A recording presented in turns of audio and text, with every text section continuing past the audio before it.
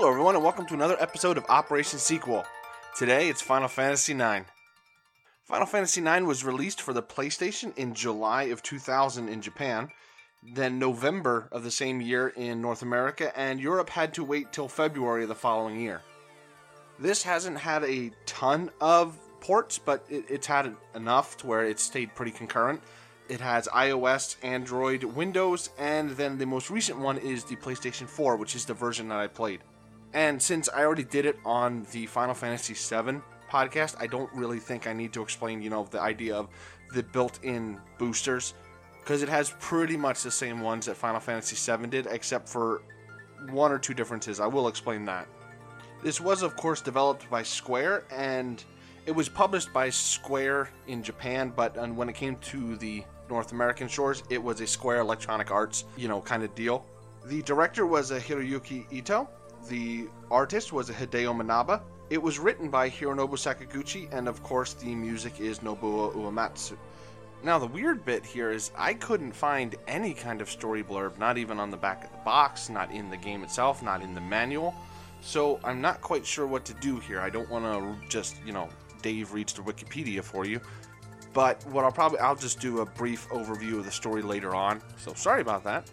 Now a little bit of admin. So the Monster Hunter fever dream is over. I'm pretty sure I'm done with that for now, to where I'm going to go back to, playing Final Fantasies on a regular basis.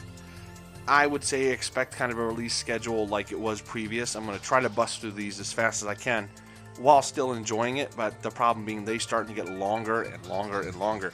So there might be a little more delay than you're used to. And I don't want to start another series until I finish this one off. I guess I should have thought about this when I paired it up with Zelda, but, time makes fools of us all. So a little bit of my history with this. I remember playing this when I had a job, and so I want to say it was around when I was 16 years old, so that would make it around 2001. It might have been, anywhere in that point, but I remember I had my own money coming in, so I was able to buy it. And as I'll probably explain later on, that is like the perfect time to play this specific one, just because of the themes that it touches on and whatnot. I don't remember looking back on this very fondly. Like before I had played this, it wasn't really something that I was, just can't wait to get to Final Fantasy IX. It was just kind of, okay, that's another step on the path. Unlike Final Fantasy VII, my thoughts on 9 haven't changed that much since I was younger. But again, we'll explore that later on. So a little bit about the port. The boosters that I mentioned previously, there are some that are very specific to this game, and that is, it has boosters to where, as I'm sure you're aware with Final Fantasy IX, if you equip an item, there are skills that are designated for that item, and you have to wear it long enough to where you can master the skill and use it without that piece of equipment. So kind of think Final Fantasy Tactics with the job skills, like you have to stay in a job long enough to unlock enough AP to keep it.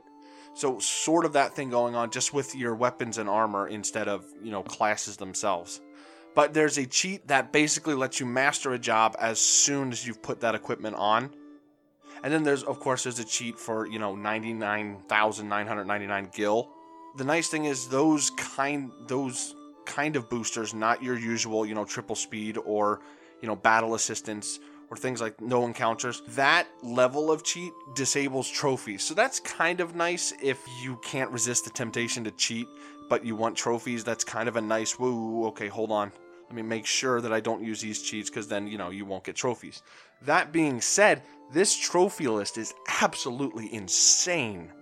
Like, some of the things they want you to do will suck up so much time that it's ridiculous. And I'm the kind of guy that doesn't mind plunking a good 100 hours or so into a game to get some trophies if I really like it, but I wouldn't even come close to touching this game for a platinum.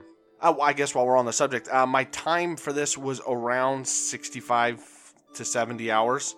Like, I finished it at around 65, but then I played around it a little bit more just to play with the cheats and see what was going on with them.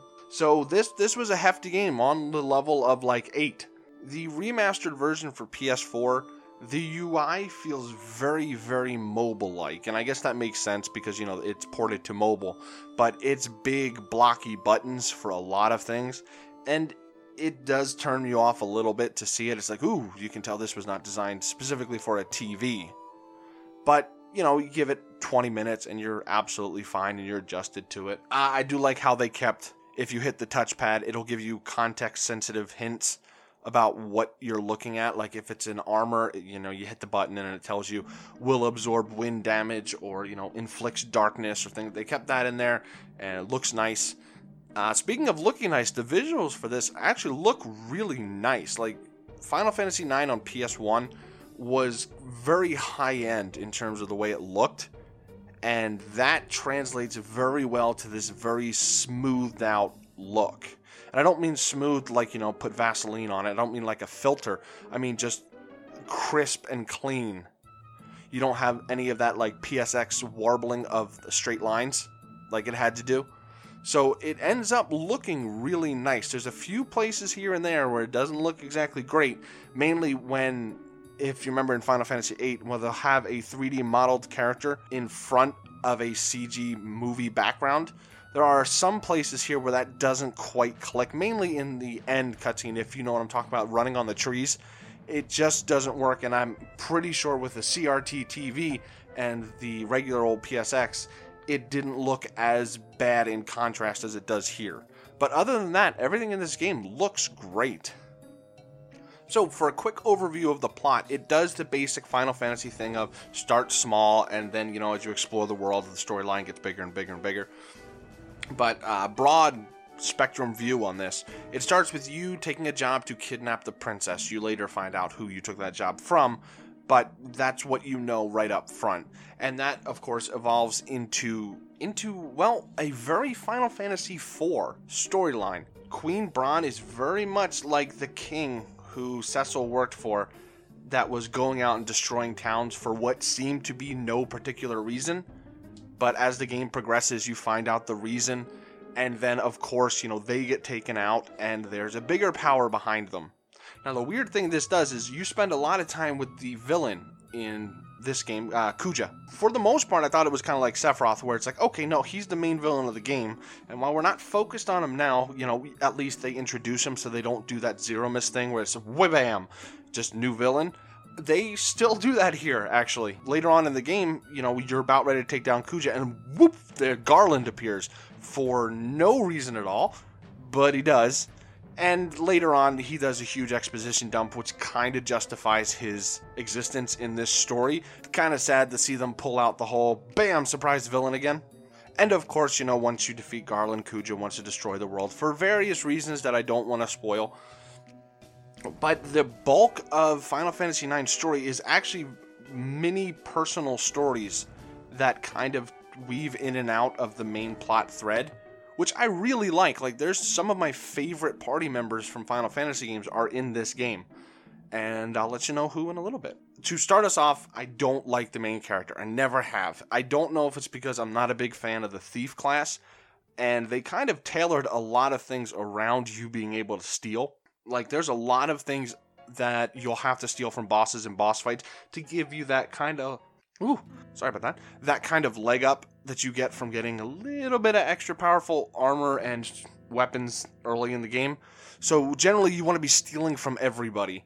And with the success rate of it, even with abilities that up the success rate of your steal, it's still a lot of failures. Everybody else is fighting the boss, but you're still there just steal, steal, steal, steal, steal. Personality-wise, I don't mind Zidane, but it's not somebody I'll click with. It's not like a Tidus. It's not like Squall. Well, okay, teenage me Squall. He's just kind of bland rogue kind of guy. And it wasn't bad, so I can't knock the game for it. It was just somebody I didn't really click with. Now, backing him up is a cast of 7 characters, which some are extremely hit, some are extremely miss. By the way, Final Fantasy IX does have a 4-person party, so it's really nice to get back to 4-person parties. I don't know what specifically I like about 4-person parties. It just feels like I can be more well-rounded in what skills I have and what characters I use than with 3. Because with 3, you kind of need to go, the tank damage healer trio. Otherwise, things can get squiffy unless you level up a lot. So with 4, it gives you a lot more wiggle room. And let's start with the ones that didn't click so well. Aiko is somebody from the Summoner tribe, so think Rydia, almost. They play her off just like a little girl. So there's not a lot of depth to her. It's just, my grandfather died. Okay, I'll come along with you guys. And then, of course, she falls in love with Zidane for comedic effect. But there wasn't really a lot going on with her character that I clicked with, even though she's a summoner. Which, by the way, what they do with summoners in here kind of irks me a little bit. But that's just kind of Nerd Dave getting nerdy. Next, we have Quina. And I'll be honest, with the crappy TV that I played on, and playing it on the original PSX when I did, I thought he was a duck. But he's not. He's just kind of this big white poofball thing whose tongue is constantly hanging out. I thought that was a bill when I was younger, so there you go. I was wrong. There's actually something else coming up that I was like, whoa, I had completely wrong conceptions about this. But he's just kind of a dopey, wants to eat everything. I mean, that's just kind of what his race is. The way he talks bugs me. He talks in like Hulk speak. So I'm not a huge fan of him, and he doesn't really add anything to the plot. He's just kind of light comedic effect. Also doesn't help that he's the blue mage of the group. And I think this is the worst iteration of blue mage, or at least the most annoying iteration of blue mage. You basically have to Pokemon battle things. You have to get them down to where their health is at a very specific breakpoint. Once it passes that breakpoint, Quina will eat them. Once you start being able to hit harder, especially if you've been like farming a little bit for money or whatever you're farming for, it becomes very hard to get something low enough without killing it. And so after, a good 5-6 hours of trying to get things down and getting him to eat them, I just kind of gave up and went, oh, okay, now I remember why I don't like blue mage. Another one of the also Rans is Amaranth. He is your very stereotypical, quiet, tough guy that doesn't understand why you help people and everybody should be out. That kind of stereotype. Again, kind of weird that I didn't use him because he's a monk.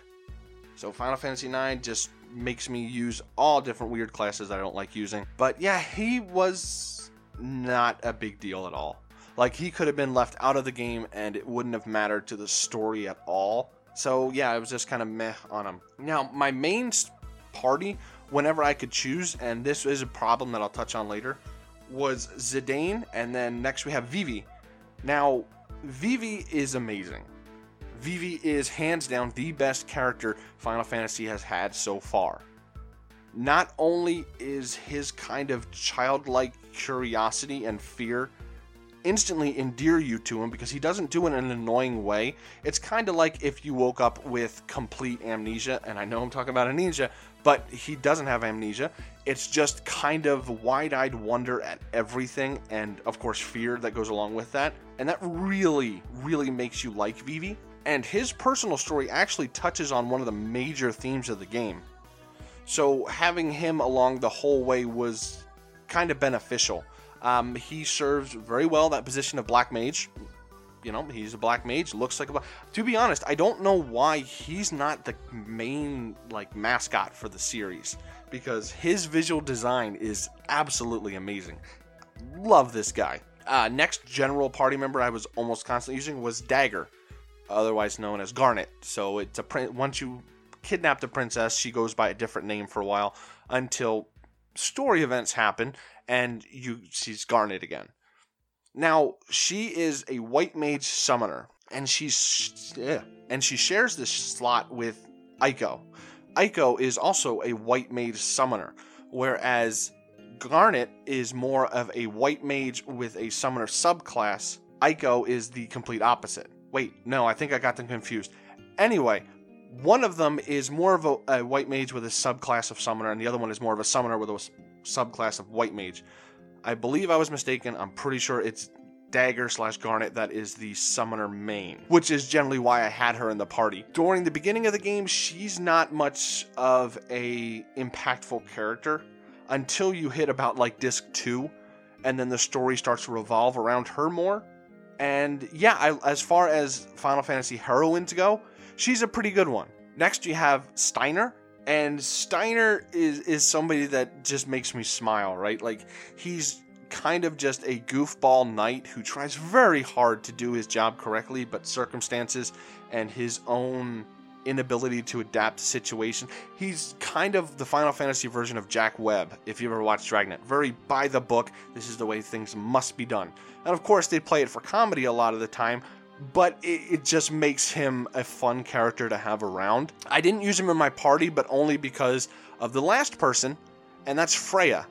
Now, when I was younger, I thought Freya was one of the bunny people that comes along later in Final Fantasy. I don't remember the name. Give me a second. There we go.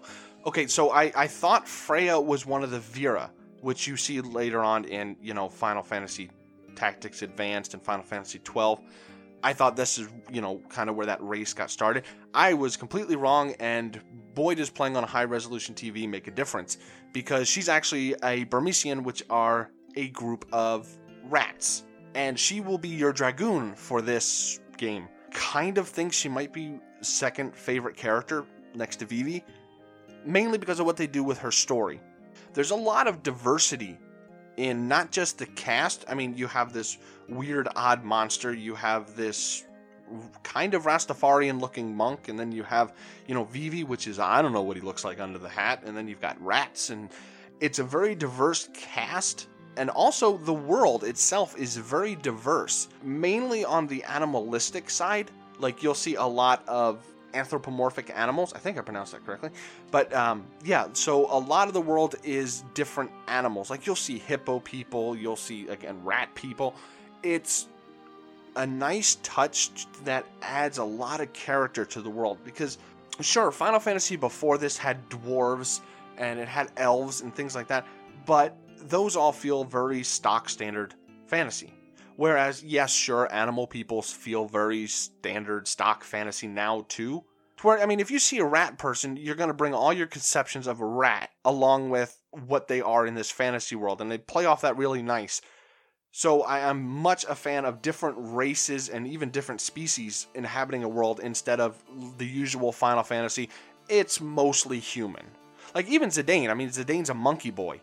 Now, some things that make Final Fantasy IX different, other than that equip system that I mentioned, is their battle system seems a lot slower. But the trade-off is that it's a lot more, it feels more tactical. There's a lot more of the introduction of auto abilities, so like auto potion, auto haste, auto float, auto regen, those kind of things.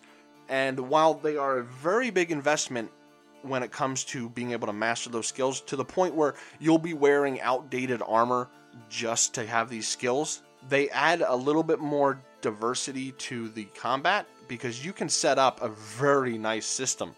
Almost feels like gambits in all the auto skills that we'll be firing. The problem being that really drags out combat. Out of the 3 PSX ones, this is by far the slowest in combat. And that's not even because of things like summoning, like would happen in Final Fantasy 7 and 8. Summons are done very well in this, in that the first time you use them, you get that nice long cutscene showing off how cool Shiva is. And then after that, it'll be a very shortened, like down to 10 seconds version of the end of that summon. Every once in a while, they'll throw in the full one again, but for the most part, you're seeing very shortened versions of summons, which is a great idea. Problem is, the auto potion, and mainly auto potion, to be honest with you, really throws off the flow of battle to the point where, let's say you get hit with a group attack from a boss. It individually goes through everybody's auto potion, so you've queued up what you want to do with, say, Zidane, and it might be a good minute before that action takes place, which really throws off the rhythm of like, okay, wait, when's the boss's turn? Is it my...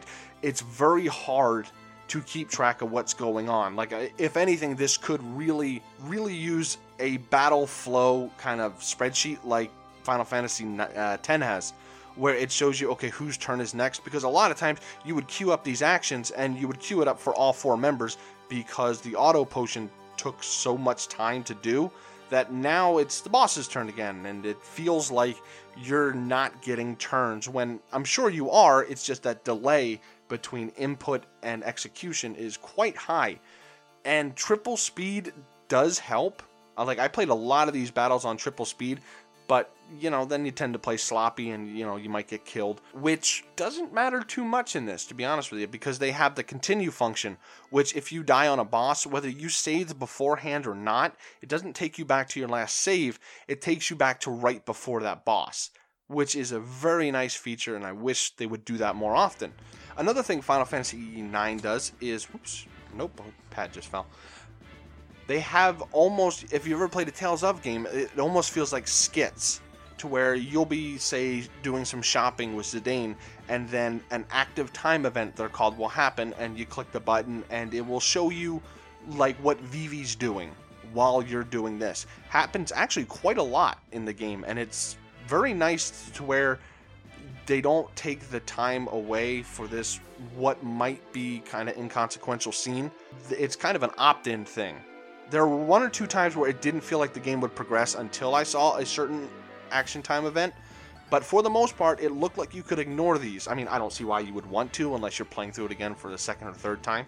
A couple of complaints I have about 9 are the world map, even on the PS4, and even with good resolution and, you don't have to worry too much about draw distance, is very janky. Like, there's something about the way the camera moves. It almost looks like as soon as you hit the world map, the frame rate drops.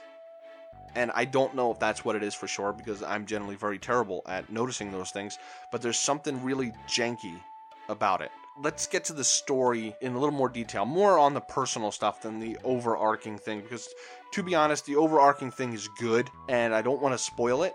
If you haven't played it, I will spoil some of what happens, mainly with Vivi and Freya, since those are the ones that really took my notice. So, let's start with Vivi. Even the main story doesn't really kick off until you get to the Black Mage Factory. And all that is the main villain is using mist, which is produced by this tree, and that's what calls the monsters and all that usual stuff. They're using that to make black mages for the army of the queen. They're very soulless, kind of doll, mannequin-like black mages.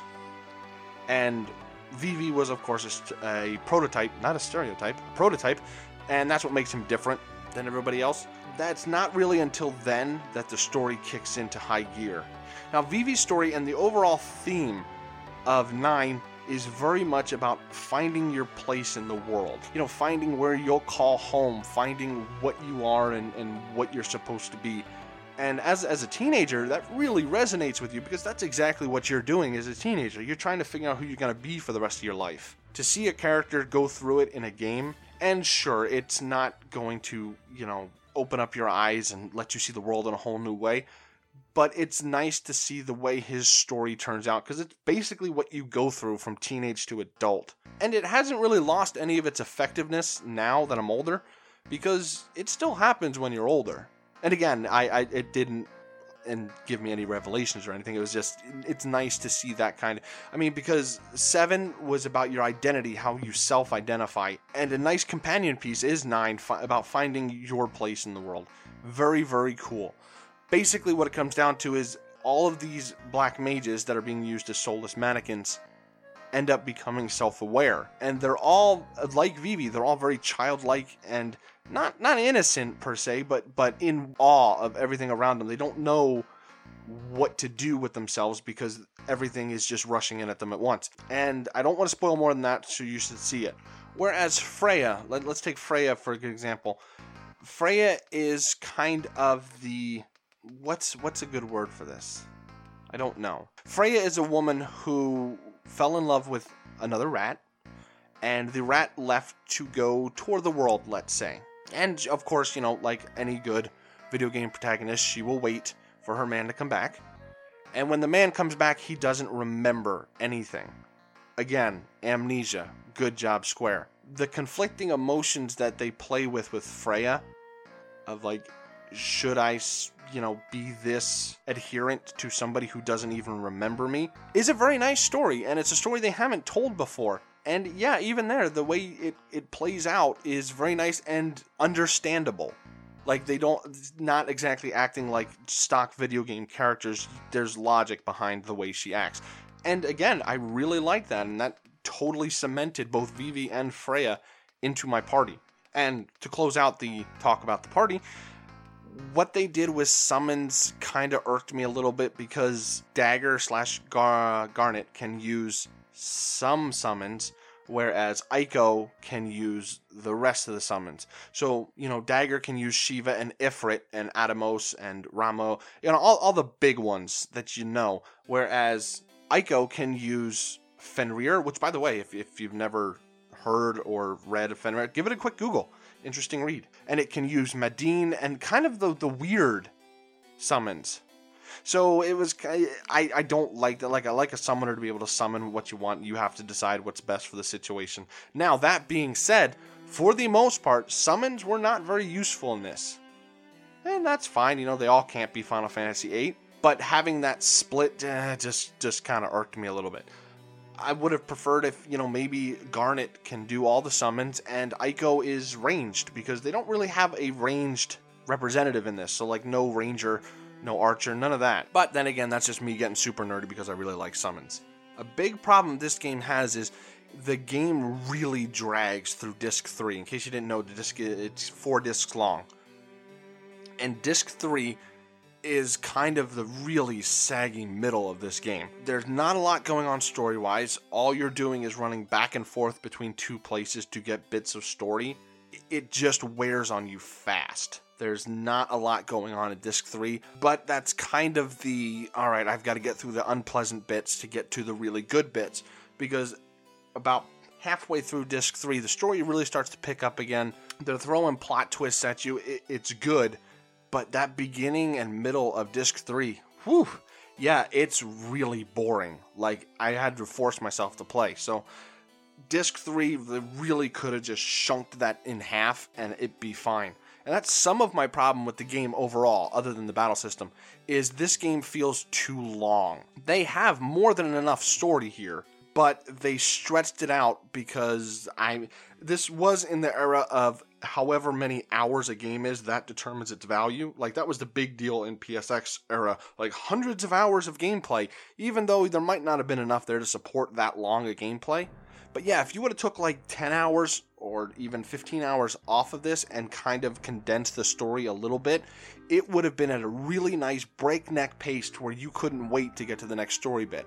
As it sits now, there is a very saggy middle to it that you're going to have to force yourself through. And if you remember how I liked the ending of Final Fantasy VI, giant boss fight that every member of your party can take place in, they kind of do that here. Not at the end, but there's a quest where you find 4 mirrors and you have to go to the 4 shrines, which is a hell of a throwback to Final Fantasy IV.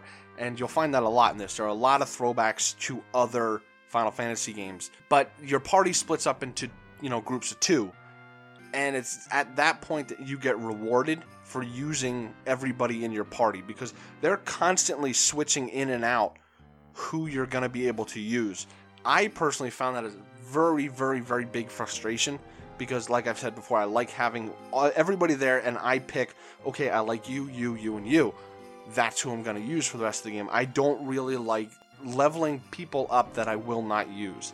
So, while this can be a brick wall, because maybe you haven't used Quina at all, if you go in with a little bit of foreknowledge, you'll be perfectly fine. Because the boss fights they have to do aren't exactly that hard. And it happens again towards the end of the game, but to a lesser extent. So that's, I don't know whether to ding it for that or to applaud it for that, because I like it when a game makes your time worthwhile, and if you had spent time leveling everybody up, then yes, you would be very rewarded for doing that. And yeah, as in the throwbacks, yeah, even the 4 fiends show up here. So you've got like Lich and, see, I can remember all of them, like Lich and Kraken and Tiamat, and I don't remember the last one. That's not Final Fantasy IV. Wow, I'm sorry about that. Anyway, it's a throwback to Final Fantasy 1, not 4. You didn't hear me say 4. With what 4 fiends are guarding it. Now, the only one that gave me any trouble was Lich, and not even that boss fight, but later on when they reappear, kind of like they do in 4, and I do mean 4 this time with, Rubicante and Barbariccia, how they come back towards the end and they're much tougher. They kind of do that here just with those 4 fiends. And that is, I would like to talk about the difficulty of the game. There's 1 or 2 optional bosses that really give you a nice run for your money, But other than that, the game itself is not very hard. They don't have very strict walls that you're going to have to hit. Most of the fights you can either get around or find a strategy that works, because I didn't have any trouble blasting through this game right up until the end. Like, it wasn't really until Tiamat and Lich that I really had to work on a strategy or go level some more. And I mean, that's right at the end of the game. So the game doesn't have a lot of teeth to it. It does have a lot of battles because, well, it's, an older Final Fantasy. But for the most part, it's fairly tame in its difficulty. One thing I would like to talk about is this is kind of saying goodbye to Sakaguchi at this point. Like, this is the last one that he had any major role in. And if you go into the game knowing that, it does play kind of like a greatest hits of Final Fantasy. And I really like that. It's a really nice send-off. And even the end speech that Garnet gives towards the end, it feels like it's coming directly from the developers more than it is coming from the characters, talking to other characters. It feels like it's saying it to you for being a Final Fantasy fan. And that's a really nice touch. Like, yeah, I know Sakaguchi did the Spirits Within, and boy, that was a mistake. But he's kind of like in the same league of developers for me that like, Igarashi and Miyamoto. A very small amount of developers, Japanese developers specifically, fall into where you can see a genuine love for what they do come through. And, well, he just seems like the type of guy I'd like to buy a beer and, maybe give a fist bump to. So it's nice to see them have a little bit of a send-off like that, even though I'm pretty sure he was in the doghouse for Spirits Within pretty soon. And that does, just like Final Fantasy VI did, that really marks the end of an era, because after this comes 10, and 10 changes a lot of stuff. So looking back on the PlayStation trilogy, I'd say they're all winners, to be honest with you. Like, I think Final Fantasy VII is the weakest, because I would put 9, I would even put 9 above 7. But not for any reason other than they've had more time to master the PSX. So, of course, it's going to be better. Because 7 is the least mechanically interesting out of the 3. I think the story for 7 rivals the story for 9. So they're kind of on equal grounds there, and I think 8 is the definite loser there. And I don't mean loser as in it's bad, it's just, not as strong.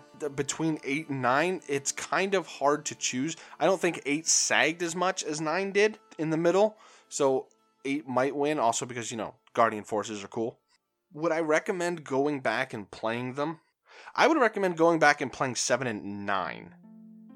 Because they are available on a PS4, and they have all those modern conveniences, and again, nobody cares if you cheat your way through 7 or 9 just so you can see the ending and watch the story. It's perfectly fine to do, and there is no resistance at all to doing it because they're there to enable you to do it, and that's a wonderful way to bring back old classics. I don't know if I'll go back and play the trilogy of PSX games again, other than 8. 8 I'll probably go back to. And the weird thing with 9 is, while it gets a lot of fan love, and of course it is Sakaguchi's favorite, you don't see anybody from it. It kind of has that 8 problem, like Dissidia NT, which by the way I picked up, and it's alright. It's Dissidia. Other than that, I haven't seen Zidane anywhere. And you don't see Freya, you don't see Vivi. Thank God you don't see Quina, because that in high fidelity HD would be terrifying. But for something that's this beloved, and fans love 9. 9 is a holy grail. I don't know why this doesn't get trotted out as much. I mean, I would say, judging just from what I looked at, and of course that's Game FAQs and a couple other boards that I go to just to look, I think 9 is maybe a little more popular than 7 is. But 7 has Cloud and Sephiroth, so yeah, it's a gamble, right? I don't know, I couldn't say, judging the community, because I don't know. Personally, I would like to see, I wouldn't like to see Zidane, because Zidane, he's just kind of a wet fart for me. I'd love to see Vivi and Freya and, Amaranth and Steiner somewhere. Now, to be fair, I haven't played the rest of the Kingdom Hearts games. I've only played 1 and 2, I think. So maybe they get trotted out in that.